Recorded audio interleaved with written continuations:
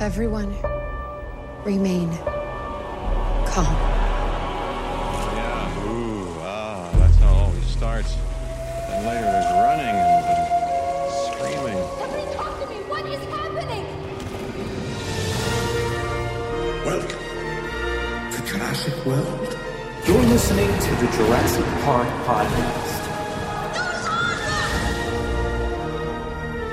You want to consult here or in my bungalow? Hold on to your butt. Well, we're back. Hello, and welcome to the 28th episode of the Jurassic Park podcast. I'm your host, Brad Jost, and we're here to discuss all things Jurassic Park. In this episode, I have a great conversation with Olivia Dolphin about her writing and Jurassic Park fan fiction. Then I followed it up with a continuation of my conversation with James and Steve from Jurassic Unicast, this time about their fan fiction story that they turned into a book. And lastly, I'll wrap things up with some of your suggestions for Jurassic Park fan fiction in our poll segment. Now, we're skipping the news this week since I'm out traveling, and we actually have a little bit of a Jurassic Park fan community meetup down in Disney. You've got me, you've got Jennifer Tarrick, who you've heard here on the podcast, and Josh, who you may know as @Nublar7 on Twitter. We're all meeting up, and I'll probably have a report for you sometime soon as I get back. So stay tuned for that. And I've also got to meet up with @IndianMarion on Twitter. That's going on tonight, so I'm sure you'll hear from him soon here on the podcast. So stay tuned. But anyway, let's just get right into the conversation with Olivia Dolphin, followed directly with James and Steve from Jurassic Unicast.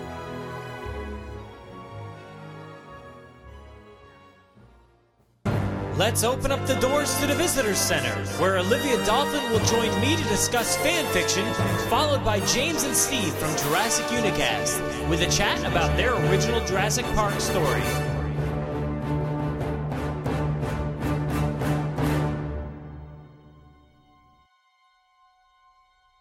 This week I've brought in Olivia Dolphin to help us get a better understanding about the world of fan fiction, and in particular Jurassic Park. It has a huge library, and I know Olivia is part of that library. So how you doing, Olivia?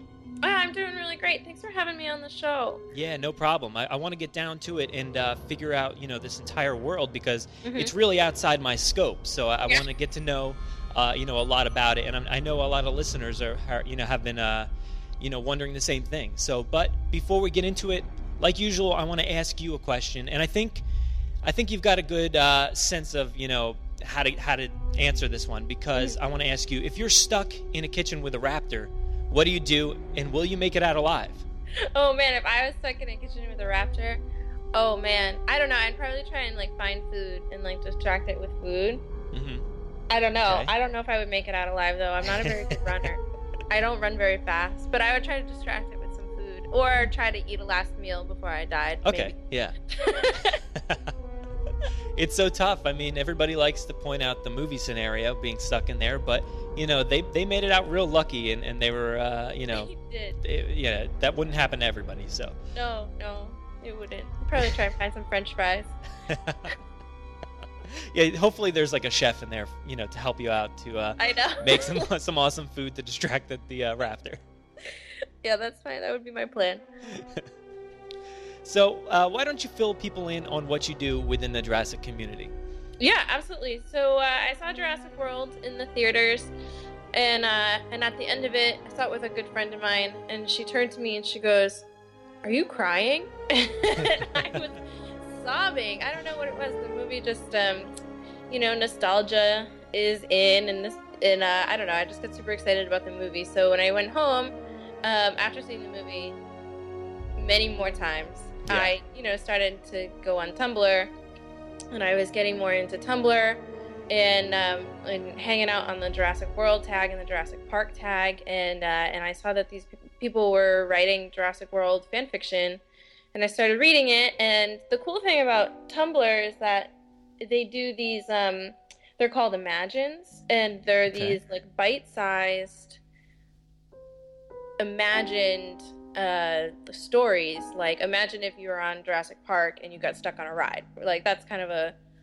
bad example, but you know, and then you kind of take that little bit of somebody else's imagination, and then you kind of rewrite it for them. So, okay. Or you can make up your own scenarios and write. So, and then what I write is all in second person. So, the reader can really put themselves into the story, which is something that I really like. So it's almost like this choose your own adventure feel to it. So I started seeing people were writing them, and I said, wait, hold on, I can do that, and I can do that in 15 minutes before I have to clock in for work, or I can do that, you know, before bed, and I can keep up with this. So so I started a Tumblr. I started a Tumblr, and so that most of my fan fiction lives on my Tumblr. So okay. Yeah. So did you get started in fan fiction prior to Jurassic World? Yes. I started writing fan fiction in 2005, I would say, because I was a huge still am a huge Harry Potter fan. Yeah. And I would sit in my math class, and instead of learning math, I would write like Oliver Wood fan fiction. So I wrote a little bit of fan fiction in high school, kind of as like escapism a little bit, for sure. Yeah. And then kind of started doing my own writing, like moved away from fan fiction a little bit in college, and just was writing my own fiction and my own poetry and things like that. And then I don't know what happened with Jurassic World. Something was released inside of me, and I gotta get back into doing this. Yeah, I think the franchise will do that for you. You know, it's so rich in content, you know, from the 4 films, and you know, just the films alone, you have so much to pull from. So I think it's a great source. Yeah, it's really fun to dig into like InGen and these old storylines that you can kind of bring back and play with, and kind of imagine where the franchise is going to go. And then these little tidbits of information that get released just through deleted scenes, or with the movie coming out on DVD, and you know, more people are getting involved and more people are seeing it. And so what was it was kind of like released through a little video game that Owen Grady's character used to train dolphins in the military. Okay. So, and with my last name being Dolphin, I was like, I have to write something about this. So I wrote this little scene where he references like having trained dolphins, and oh, nice. Yeah, so I was like, oh, no wonder why I love this movie so much. So I guess it's basically like there's like an itch you need to scratch when it comes to continuing a storyline, or is it more so that you would rather make up something fresh? I like to. Oh man, this is where I guess it gets kind of embarrassing. Like, when I was really young, you know, and I loved Star Wars, I used to imagine myself in like the Star Wars world. Yeah. And used to kind of play around with that, like really young, like that when I played pretend, like that's what I would kind of play pretend as. So now as a 25-year-old adult, like this is a good way to like, yeah, you're right, like scratch that itch. But I also think that like so I'm very involved in the Harry Potter community, and I work for a convention called GeekyCon, and it takes place in Orlando. Oh, it's awesome. A multi-fandom convention, but with roots in Harry Potter. This year I actually decorated one of the rooms to be like a Jurassic World room. Oh. So yeah, and then everybody loved it, and there's a lot of Jurassic World cosplay, and it was really cool. So I can, because I work for the conference, that's how I contribute to the Harry Potter fandom in a couple different ways. So for me, I wasn't quite sure how I could contribute to this Jurassic Park community, and being able to write these little stories and maybe make somebody's day because they're reading these like 500 to 1,000 word fan fictions, you know, at the end of be a rough day like that, and they're just they get to hang out with some dinosaurs for like 15 minutes, you know. Like that to me is just really special. So it is a little bit about giving back and participating in the community, and I think everybody's got a story that matters to them. So being able to continue helping people love this little world has been really fun. Yeah, definitely. I think you mentioned maybe it's embarrassing or anything like that, but I think you're in good community here where we all probably did the same thing. Like I know I for sure ran around the woods, imagined raptors were chasing me, or Zelda's one of my favorite video game series, and I just imagined myself in that world so much. So I think many people in this community have done the same thing. So many people might not be able to start getting into something like this without feeling embarrassed, but I think it's safe. So it's a good way to start. Yeah, definitely not the only person that swung around a lightsaber like yeah, a 10-year-old. I'm sure.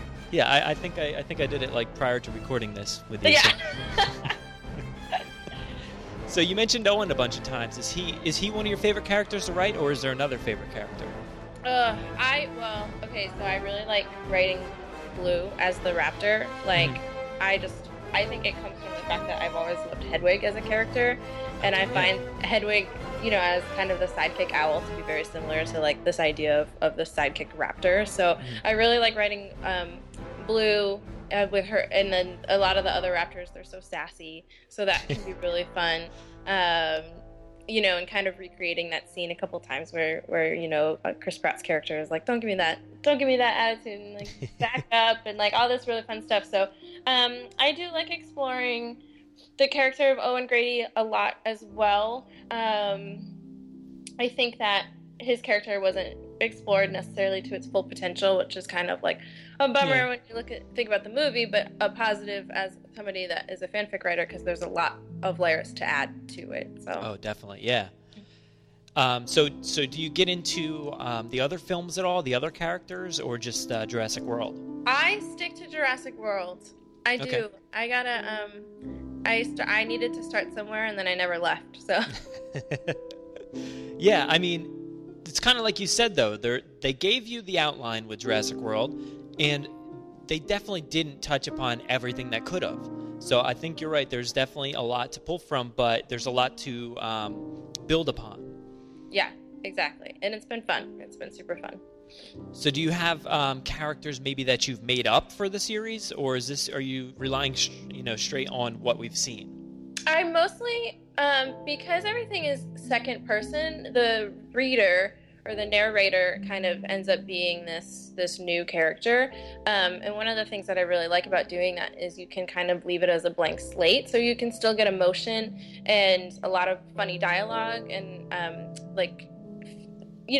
into the character, but you don't necessarily have to describe them and you don't have to gender them. So anybody that reads my fanfiction can really feel like they're dropped into the story. So I really like that, because I mean, who wouldn't want to like have been in this movie or go to Jurassic World and like feel ride through the gates. So to be able to provide that it's been fun. So so that's fun. But I do notice sometimes and it happens, you're a writer, but I do put a lot of myself in my fan fiction. Like I think about what I would do if I was in that situation. So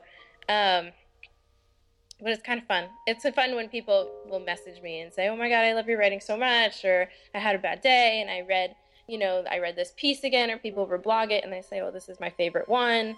And it's just like, oh, wait, hold on a second. Like there's other people like me out there who, want to be in this world for a little while and want to hang out with me and want to read my writing. So yeah, absolutely. And I think, the fan community is so awesome, and we're all working together to kind of build something. So, whether it's somebody telling you they loved your stuff or listening to this podcast, it's always great to hear that feedback. And one of the things I was going to ask you is, how do you deal with criticism if you get any? I don't get any. Oh, wow, that's super good. Happy about. I know. I mean, I'm super happy about that. I think one of the cool things is that a lot of my friends. So at first, I was like super secretive about it. I was like, I'm just gonna do it. I don't want anybody to tell me any of their feelings about me writing fan fiction. I just want to do it. So I started kind of doing it, and I didn't tell anybody. And then I started getting like 100 notes or 100 likes on my fan fiction. And I was like, okay, I gotta tell people about this. So I started telling my friends, and my friends were reading it, and my friends I don't share my writing a lot until it's like polished and like ready to go. So my friends were reading it and telling me they really liked it, and then I put it on my Twitter, and then from there, it's been smooth sailing so far. It's been smooth sailing. Well, that's good. I mean, I'm sure with time, with anything, if you put it out there for long enough, you'll get the people who love it and the people who hate it. So you got to learn to, I guess, accept it in a way and not let it deter you, because eventually it happens, and it may not be because your writing's bad or because something's bad. It's just because it's not somebody's thing, or you just got the wrong person. So I think if somebody's getting into it, they just kind of have to let it happen and push through it, really. I do have a friend that they help me make it kind of gender neutral, or so everybody can enjoy it, and that's always a learning curve and always a process on. And I'm always trying to get better at making it gender neutral. So that's something that I'm actively working on. Nice. Yeah, that's an interesting take. Mm-hmm. So, what kind of threads have you gone down in terms of story, without giving anything away? Let people read your stuff. But what kind of storylines have you gone into? Yeah, I love... Ooh, that's a really great question. I love the idea of the islands reopening and under whose control and what that would look like. Mm-hmm. I have gone back in time a little bit to when the Raptors are first imprinted either on Owen's character or maybe on another character, and how that plays out with work relations. And it's also fun to kind of explore some more romantic storylines, because at the end of the day, I think we all have a little crush on Chris Pratt. So I like to explore that for sure, and that's been fun to kind of be a little bit of a romance writer. So one of the things you just mentioned was doing a little bit before the movie, and I kind of like that aspect. There's potentially over 10 years worth of material we could go, since the park has opened. So the park, I guess, opened 10 years before the movie, so we have so much time in between to kind of flesh out these stories. So I think this is an awesome way to try to, kind of complete that in your mind. Yeah, and connect the dots, and there's a lot of blank space to work with, which is cool. Yeah, and you get a lot of that from, Owen and Claire. When they first interact, or even before that, when Masrani, says there's a Navy man on the island, you can see that look in Claire's eye, like, oh, here we go. Mm-hmm. And then once they get together at his little trailer there, we definitely sense more to the story that we don't exactly get there on the page. And I'd really like to know, what their date was like before that, when he's wearing his board shorts, and I just want to know more to their story as well. Me too. I wish I could have seen that. There's an interview with Bryce and Chris, and they talk about that scene and filming that scene, and how as actors they had a conversation about what they think that the date was to play out that scene. And I wish I could have been a fly on the wall for that conversation, because they clearly, the characters and the actors clearly had two very different takes and interpretations, and it was fun to see it play out on screen. But oh man, I wish I had that. I want to know. So there's so much there, and you can only get so much from these behind the scenes that they give us. They didn't really fill in too many gaps, but they maybe sort of did. I don't know if you watched all the behind the scenes. Did you get a chance to do that? I haven't yet. I think I started to. I think there's a couple I'm missing. I haven't chance to watch yet. Well, this one, I think it was from a deleted scene. It was one where it's towards the end of the movie, where they're at the raptor pen and they're about to go, out into the woods to search for the Indominus. And I think Claire says, oh, so this is who you've been spending all your time with. Yeah. Oh, I saw that one. I watched it a couple times. So that to me, if that had been in the movie, that would have sort of laid a little bit of groundwork, because we know maybe they did interact a lot more and he didn't pay any attention to her. He was too busy with these raptors. So maybe she was really into their relationship, but they never really got a chance to do anything about it. Yeah, there's a story there, and it's fun. It's been interesting to think about and explore. Yeah. So, are you into the other films at all, or are you just focused on Jurassic World? I love the first film. That's definitely my favorite. I haven't watched it in a while. I should do that. Yeah, you gotta get on it. There's something so genuine and enjoyable about it, and and I grew up with it.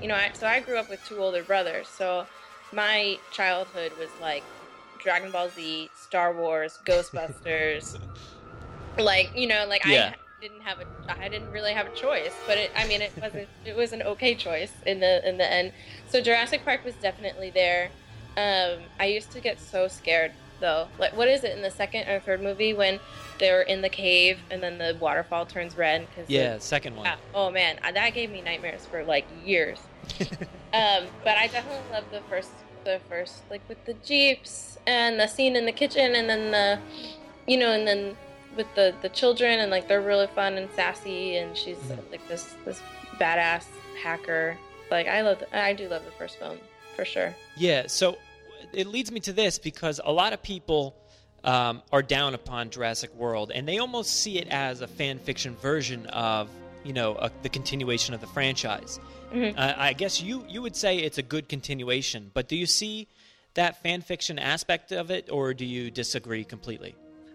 I do see it. I think one of the reasons why I've loved Jurassic World so much is that it is a little problematic. So there's a lot to strip apart and take apart and really analyze. I know a couple episodes ago I talked about Zara's character. Yeah. And I think that there's a lot that this movie could have done better, and I hope that they, especially with character building, I hope that they focus a little bit more on that in the future. But I can see, especially with the storyline being so incredibly parallel to the first movie, I think it feels so similar that it almost does feel like a retelling or a fan fiction version of itself. Like it almost can be feel like a parody of itself. But I also think that this movie tapped into a very special nostalgia with the raptors and like the funny, the humor, and like all the little Easter egg throwbacks. One of the cool things on Tumblr is like these side-by-side GIFs of like the first movie and the first movie in Jurassic World, and like the scene where the helicopter flies to the island, like is very reminiscent of the first movie. And also one of the things that I really love is the soundtracks are similar, with the solo piano melody line. And I think having those aspects in Jurassic World for me just made it really special. So I can see where people are coming from, but I also enjoy telling them that there's another side to the story. Yeah, I think you really can't help but have that fan fiction quality to the film, because it's basically 20-something years later, and obviously not all the same people are working on it. We've got a different director, a different composer with the soundtrack. So a lot of this stuff is going to be based on what they heard and what they saw in the past, and they grew up upon this stuff as well. So you can't help it, I think. Yeah, I totally agree. All right, so say for instance Jurassic World didn't exist. Where would you have gone with the series itself? Oh, what a great question. Where would I have gone with the series? Maybe I would have flipped it. So you're not looking at the corporate side of it. You're looking at like the very human side, like people like you and me that like want to hang out with dinosaurs, and maybe maybe people kind of that shouldn't be making dinosaurs like try to make dinosaurs. But I think witnessing that human desire to explore the past, not from almost from the audience point of view, I would have maybe explored that, and maybe we'll get a little bit of that in the upcoming movies, because they talk a little bit about what our relationship is with these animals that aren't supposed to be here. So I think that's where I would have gone with that. Yeah, you're right. I think the relationship between the characters, like say for instance Zach and Gray, You know, that's kind of, I think that's the perspective you're talking about, right? Like kids who just are going to the park or just want to experience these things. Or kids that want to experience this but can't because the first couple parks went so terribly wrong. True. Yeah. And what kind of mishaps come from people that shouldn't be exploring this technology, like just wanting a dinosaur pet really bad. Well, I kind of think we got like a small version of that with the opening of Jurassic Park 3. You have these two characters on the outside who don't seem to know much about it, and they take their little parasail and end up on the island. You know, they don't know what they're doing, and obviously one of them dies, and it's just it's kind of chaotic. So it's interesting to see people on the outside get introduced. Yeah. Do you ever worry about spoiling people on your show? You know, no. Good. So I did a panel at Rhode Island Comic Con the other day, and we were talking about old Harry Potter fan theories, like wacky ones, like Ron being a time-traveling Dumbledore. Oh, nice. Yeah, that clearly wasn't true. But there was this little girl in the back, and I didn't know she was there, and she was only 8 or 10 years old, and she was reading the series for the first time, and we spoiled like almost the whole series for this girl. And I'm like tearing up just thinking about it. I felt so bad. Oh, God. Yeah, you know, you can't help it, especially Harry Potter. It's been out for a while now, and you know, the books definitely. The movies maybe a little bit more recent, but you can't save it for everyone, I don't think. And it's such a bummer. Yeah, in the beginning here, we would, you know, I don't think there should be any spoiler tag for the first 3 films because they've been out for so long. But maybe, you know, when it came to Jurassic World, I gave it, many weeks, maybe a month or 2 before we actually started digging into it. So, yeah, I don't think you can save everybody, but, man, that's got to stink to be, I know. I felt so bad. Yeah. So what about, do you write fan fiction? Have you ever written any fan fiction? You know, I haven't, not when it's come to this, but I kind of, dig into it more so, I guess, in my head. Trying to understand, like, for instance, what happened to Grant and Ellie in between those films where they were together and now all of a sudden they're not. And, man, something like that is prime, like, real estate for writing or to, conjure up these ideas. Yeah. And those are the things that I like to think about, what are these characters doing? Because we don't see them all again. There's so many characters that just disappear and then that's it, So, man, but that's about as far as my extent is. Yeah. Maybe you can write something. I've been thinking about it actually, so it might be time. I think this is the push I needed, right? Yeah. Hopefully many others too. Yeah. So do you have like a favorite story that you've written or you've read within the Jurassic Park fan community? Well, for a while, Taylor Swift's 1989. I was listening to a lot of Taylor Swift's 1989, and the song "Out of the Woods." I don't know if you've heard it. It's my favorite. It's possible.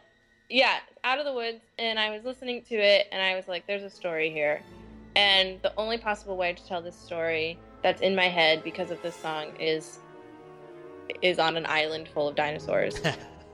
So I like to kind of twist the meaning of certain songs. So that's been really fun. And then Taylor Swift. So then I was like, Taylor Swift's "Wildest Dreams" music video came out, which I won't judge you if you haven't seen it, but you should watch it. It's very good.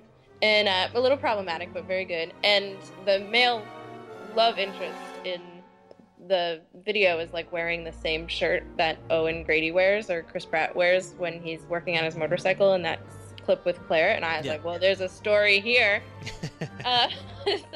So I've been enjoying like twisting these like pop culture songs and like layering them over Jurassic World. Like it feels very, very like tongue in cheek and very funny to me. Kind of like my own personal joke. But then I talked about like you get these nuggets of like information about either the dolphins or what's another just a simple line, and like the one thing I love about fandom in general is that all it takes is this like morsel of one line for everybody to obsess about. And so like, you know, you kind of find this Owen's character really loves tequila, and he's like, who doesn't drink tequila? And so you kind of build this habit of tequila drinking, you know, around this character because of that one line.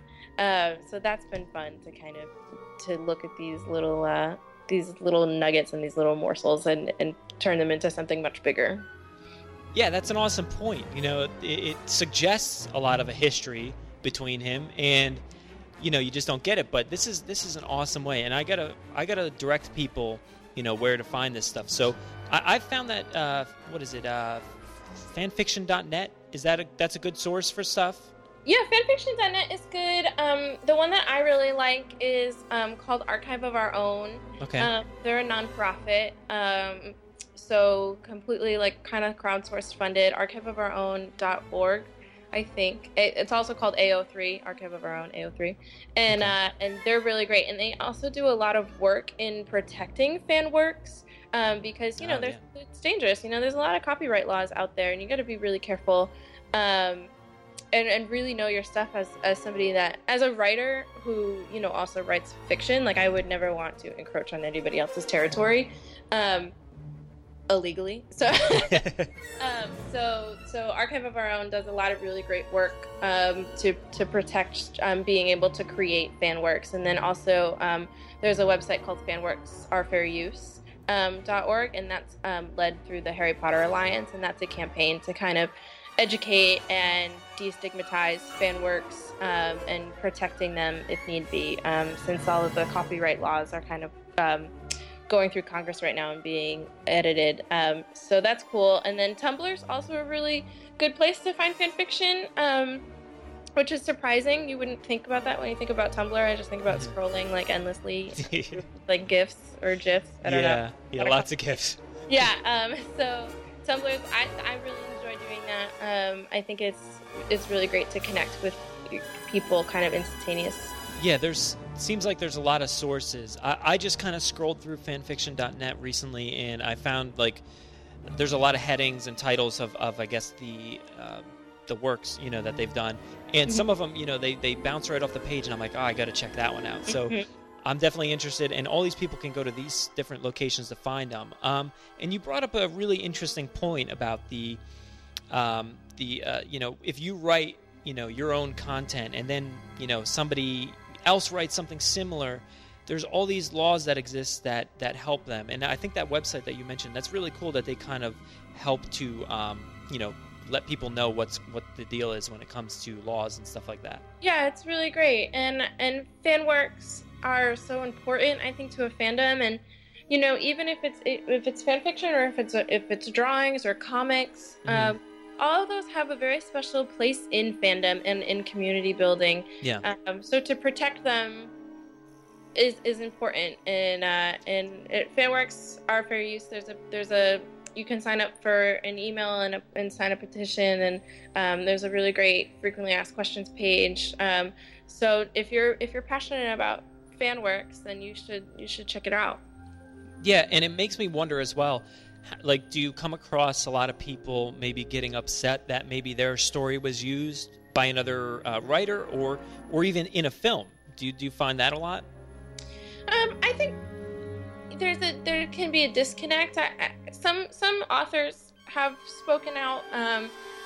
You know, J.K. Rowling, of course, which I think she really likes fan works and enjoys it, especially when such good comes out of it. Like the Harry Potter Alliance is a nonprofit that helps turn fans into heroes, and you know, Jo has spoken out and said that she loves when her messages and her stories really translate into all of this like actual good in the world. Yeah, I don't know, it's kind of cool. Yeah, I bet there's a lot of people out there who write certain storylines or premises, and maybe it's something that comes true. You know, maybe not so much with Jurassic because we've only had 4 films to kind of, you know, bounce off. But I think you mentioned Taylor Swift before. I think recently somebody just wrote a song that Taylor made a new version of it, and it kind of is in a little battle right now. So you can see that stuff happening a lot, no matter what the area is. Yeah, Taylor also she's really good about sharing covers of her songs and being and kind of retweeting people that cover her songs. So I think that's it's almost a similar way. Like how come somebody can sit on YouTube and strum a guitar and sing somebody else's song, and it's fine and it's cute, and then I write Jurassic World fan fiction and there's like the stigma over it. So yeah, it's so touchy, like that's a really good point you just said, because those are essentially the same exact things doing those, but one may get in trouble, one may not. So man, that's I know. It's a good thing that there's people out there who know what they're doing with this, these websites. Yeah, exactly. So, what would you suggest to somebody who's brand new to fan fiction, either writing or reading, but more so writing? What would you suggest they do, to get into this? Yeah. Okay. Take a shot of something if you drink, and then just go for it. You just gotta go for it. You just gotta. Something that I like to do right before I write is to actually consume something from canon. So, I was on a flight down to Miami the other day, and our flight was delayed. Listen how beautiful this is. Our flight was delayed for an hour. And so I was flying into Fort Lauderdale the day that dynamic airline was set on fire, or caught on fire. So my flight was delayed. Yeah. And understandably so. And so my flight was delayed an hour, and they made all of the in-flight movies free. I was flying JetBlue, and I just had this feeling in my gut, and I was like, I bet. And I was flipping through the movies, and Jurassic World was one of the in-flight movies that was free. Yes. So I was like, well, this 2.5-hour flight just got real good. Yeah. And then so the movie ended, and I had all these ideas all over again of a story that I wanted to write.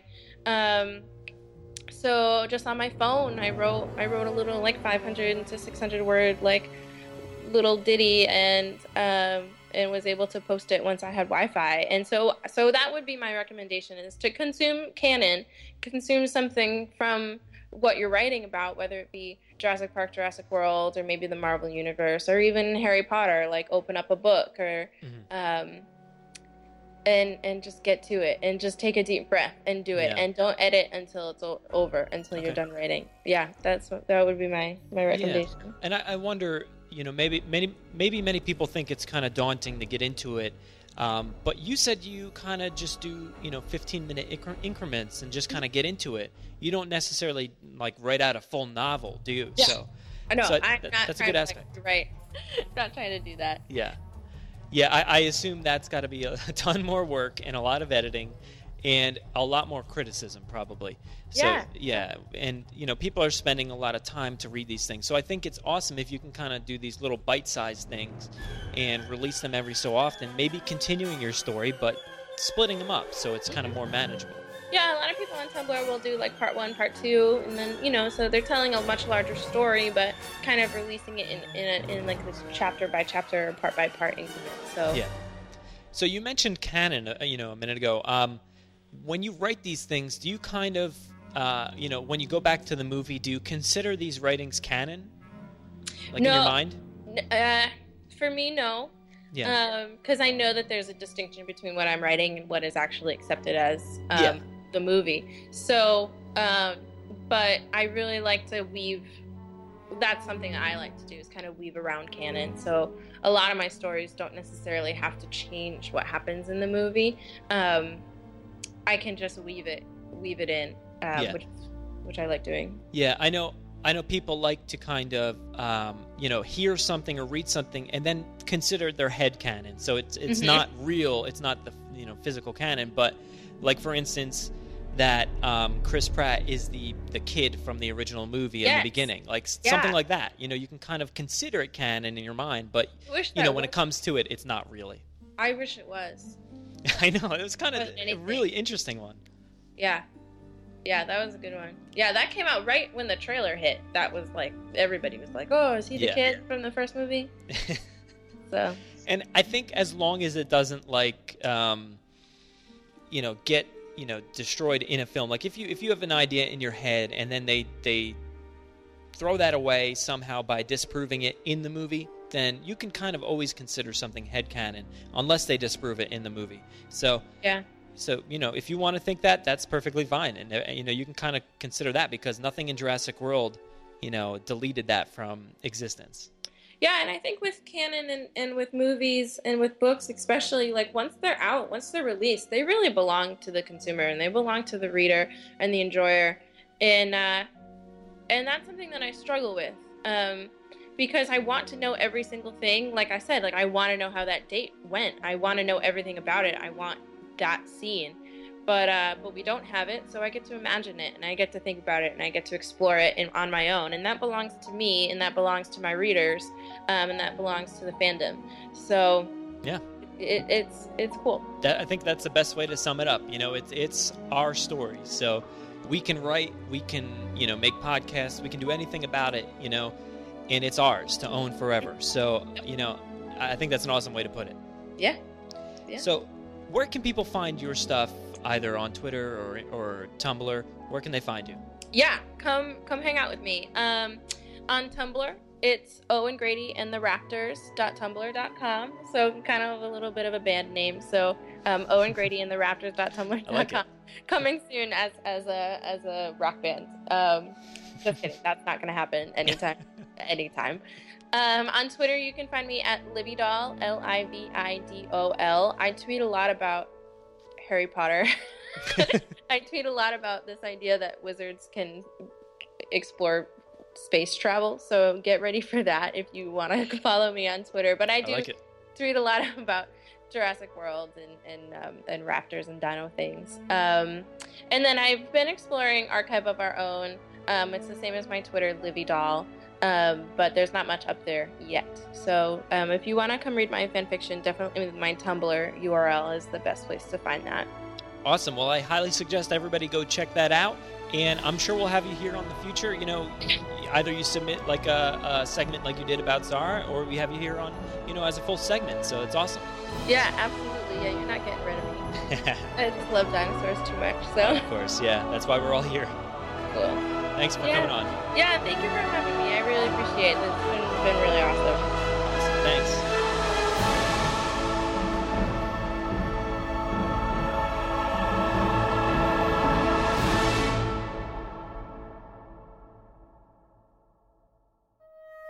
I was recently on an episode of the Jurassic Unicast podcast. Make sure to check out that interview with James and Steve through their channel on YouTube. Just search for Jurassic Unicast and subscribe. And welcome back to Jurassic Unicast. I am James, one of your hosts, and I'm joined with Stephen Hurrell. And we've got a special guest today. Say hello, Brad. Hey, how's it going? Yeah, it's all adventurous. Definitely, 100%. Because I'd love to just go down Main Street tramping on everything. It's just one of them sort of games you just get a thrill out of, just destroying stuff. Oh, yeah. Like, we could sit there for 4 hours and watch a film. You know what I mean? Oh, easily. Do a Jurassic World Hardcore Fans Edition. Who do you feel is the best characters out of the whole franchise? I gotta pick Malcolm to be the best character. Good. Yeah, you think it's going to go mainland then? I think so, yeah. I think it's just going to be unrestricted dinosaurs. But I'd love to see like a pride of lions defend a territory against a pack of raptors. Yeah. Do you know what I mean? Oh, amazing. Thanks for coming on, Brad. It's been a pleasure, mate. Yeah, awesome. Thanks for having me on. Make sure to follow them on Twitter at JP_till_I_die. Now I'm going to drop you right into the middle of a prior conversation with James and Steve about their original story. Take a listen. What hasn't been mentioned is actually me and James has also wrote a novel. Oh, really? Yeah, on a sequel to Jurassic Park 3. Okay. But it's written before Jurassic World was announced. And we've gone down the lines of a Spinosaurus as well, but we've adapted it more.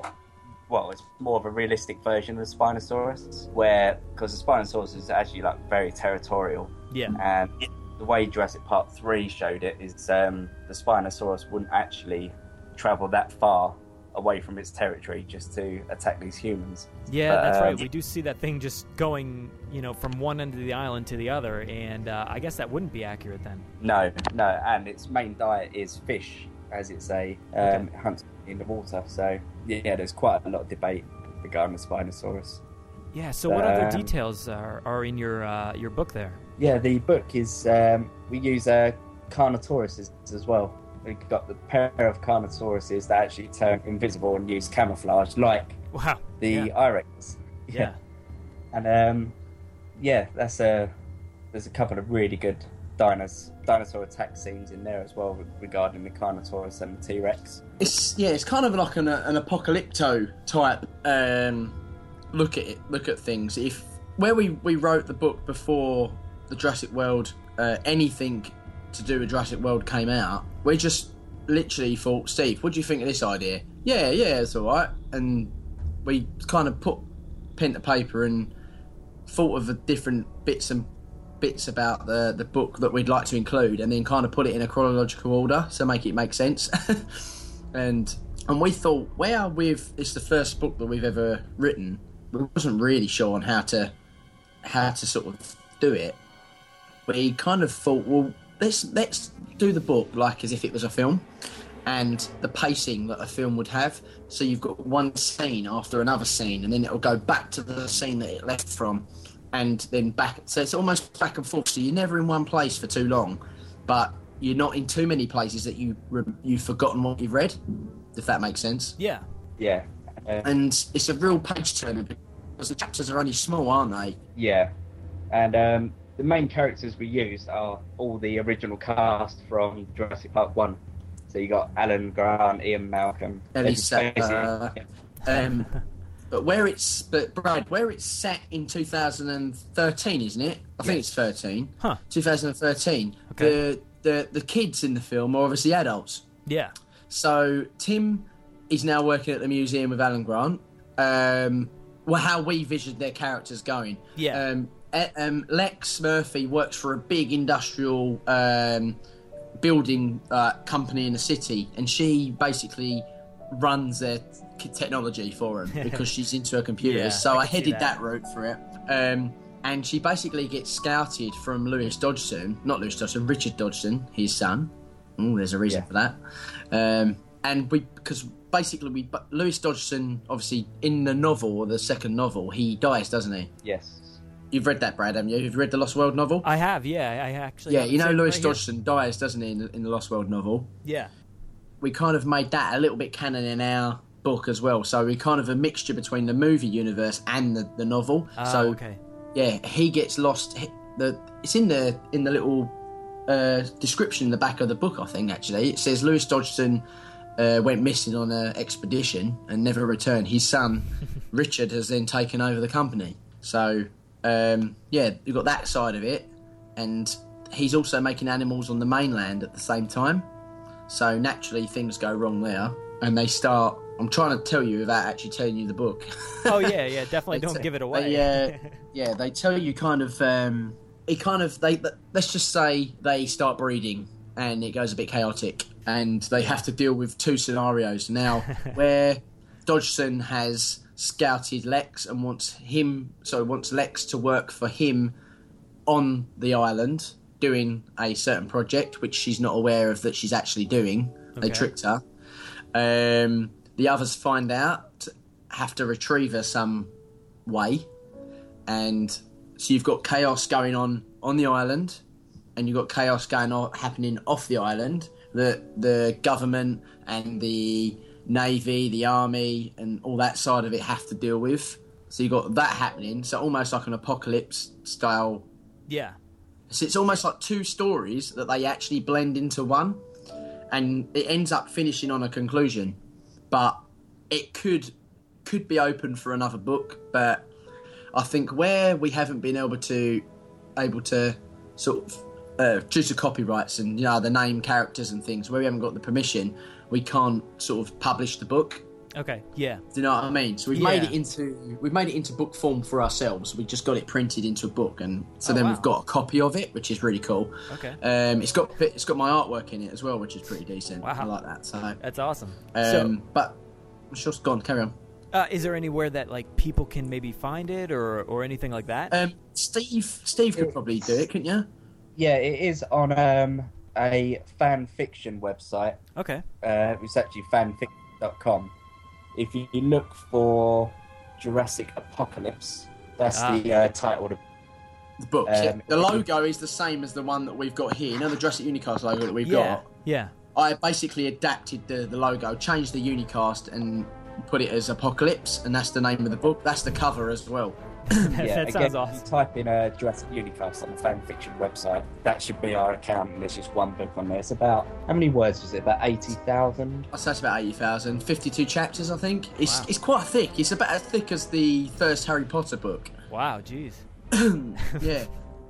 That's amazing. To be honest, Brad, like we could probably email the file over to you. You could probably read it personally if you wanted to. Yeah, I gotta check this thing out because I like the way it sounds. I really like that apocalyptic turn that you guys took, because I feel like we said about where this movie may go.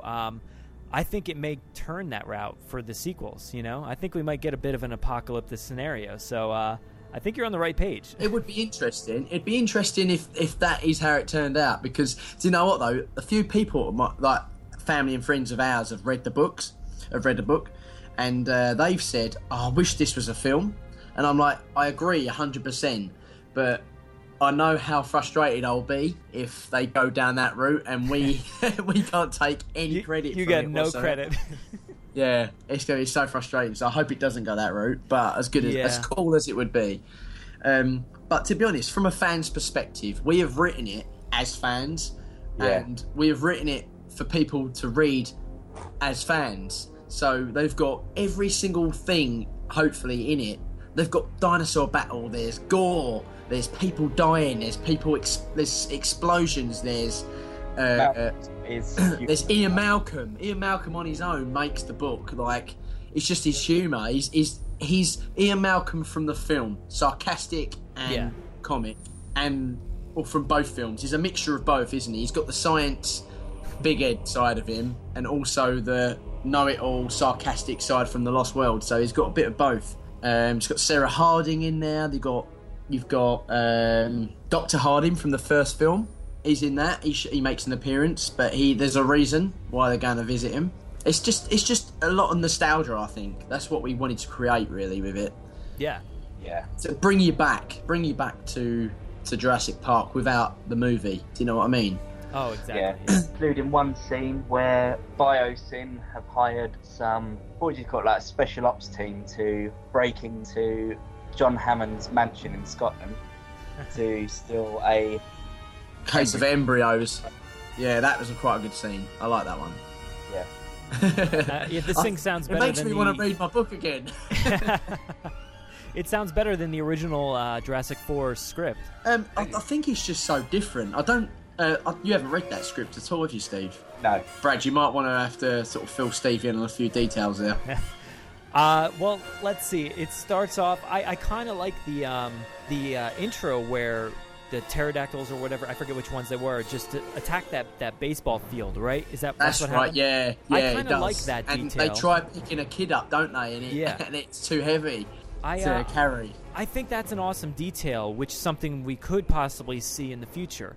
And it takes I forget what the characters' names are and a lot of the details, but that main character, he goes back to the island, right, to find the Barbasol can. Yes. And he ends up having to give it over, I think, to Grendel Corporation.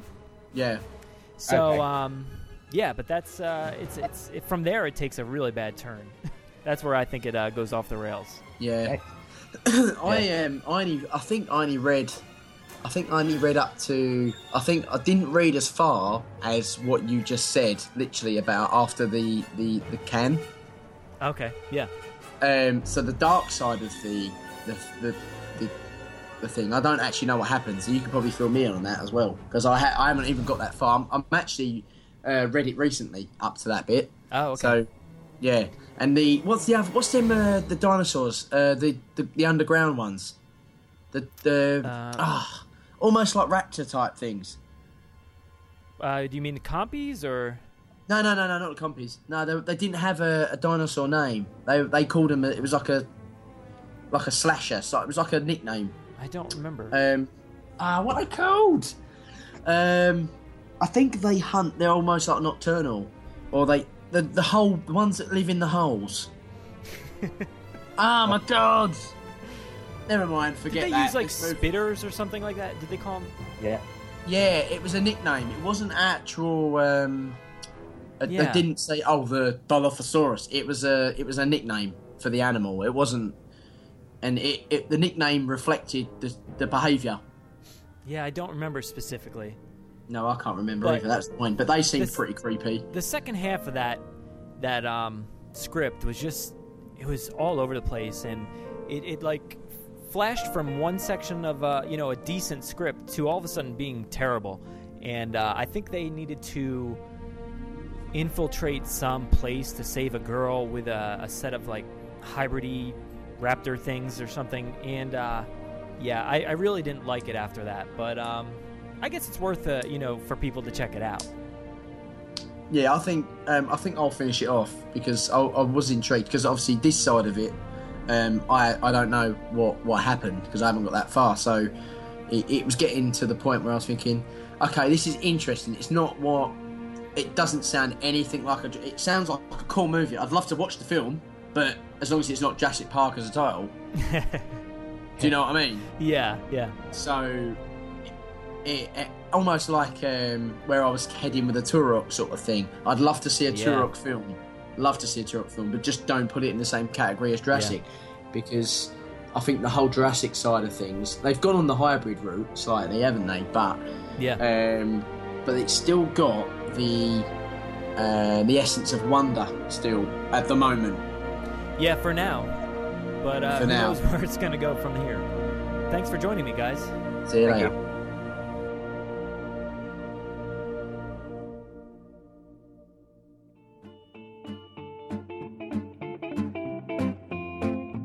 This is Tom. This is Jake. And this is Travis. And we are the Drunken Dork Podcast. Tune in every week and listen to us discuss the finer points on superheroes, the latest pop culture news, as well as all of our favorite booze. You can listen to us on iTunes, TuneIn Radio, or the Stitcher app for Android. And be sure to catch up on all of our episodes by visiting us over at www.drunkendorkpodcast.wordpress.com. And remember, folks, you have one liver. Ruin it well.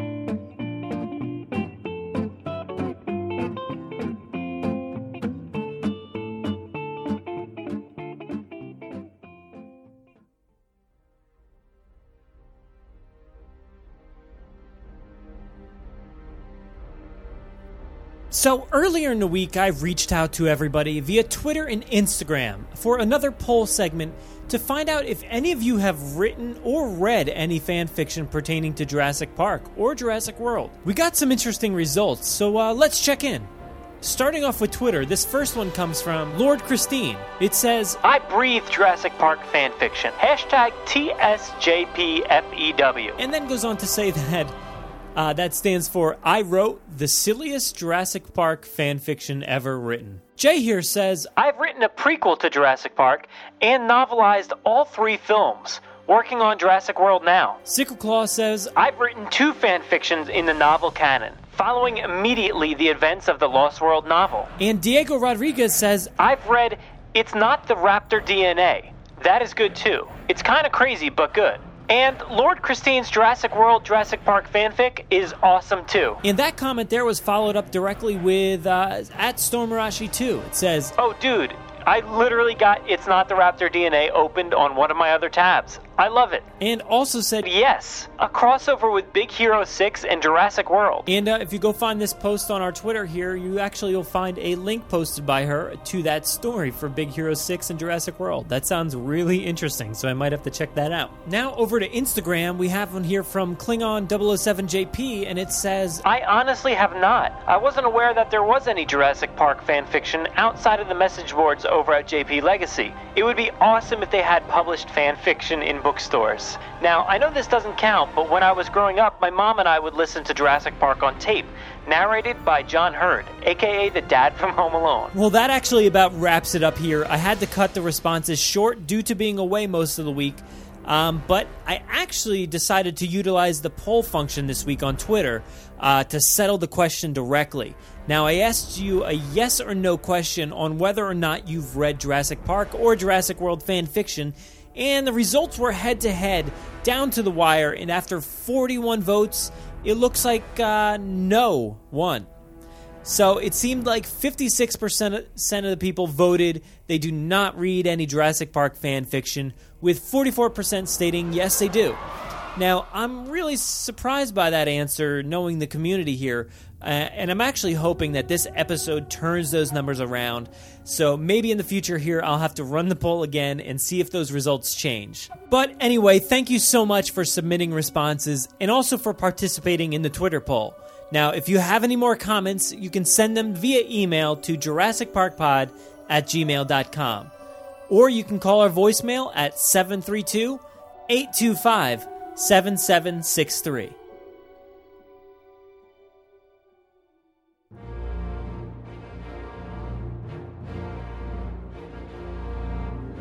Thanks for listening to the 28th episode of the Jurassic Park podcast. I want to thank Olivia for joining me here for the first time actually on the podcast, and for having a great chat about writing fan fiction. I love how the conversation focused on learning how to partake in writing your own fanfics, and actually that we can all write for this franchise as well. Don't forget to follow her on Twitter @LivyDoll, and also make sure to go read her work over on Tumblr. I've checked it out, and there's some really fun stuff in there to digest. Now, of course, a big thanks to James and Steve from the Jurassic Unicast for discussing their work here on the podcast. I've started reading their story, and it's actually super long, so make sure to set some time aside because it's actually some really intriguing stuff so far. It's not easy to do what they did, so I highly suggest you go check it out. Their Twitter handle is @JP_till_I_die. Also, I can't forget to thank everyone who submitted their favorite Jurassic Park fan fiction. This is an outlet that many fans may not know about, but now they do. Go find all those stories out there, and trust me, it's worth it. If you want to interact with us, we do most of our work over on Twitter @JurassicParkPod, but we are also on Instagram, Tumblr, and Flickr. You can listen to us via iTunes, Stitcher,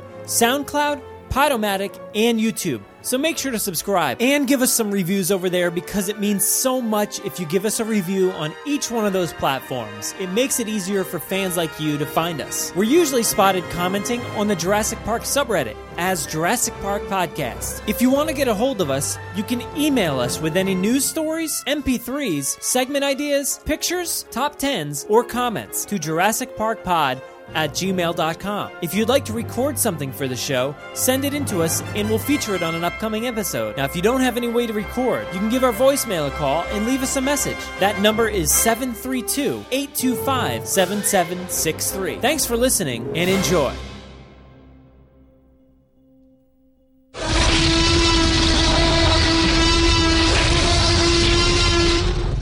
"5 minutes. Drop what you're doing and leave now."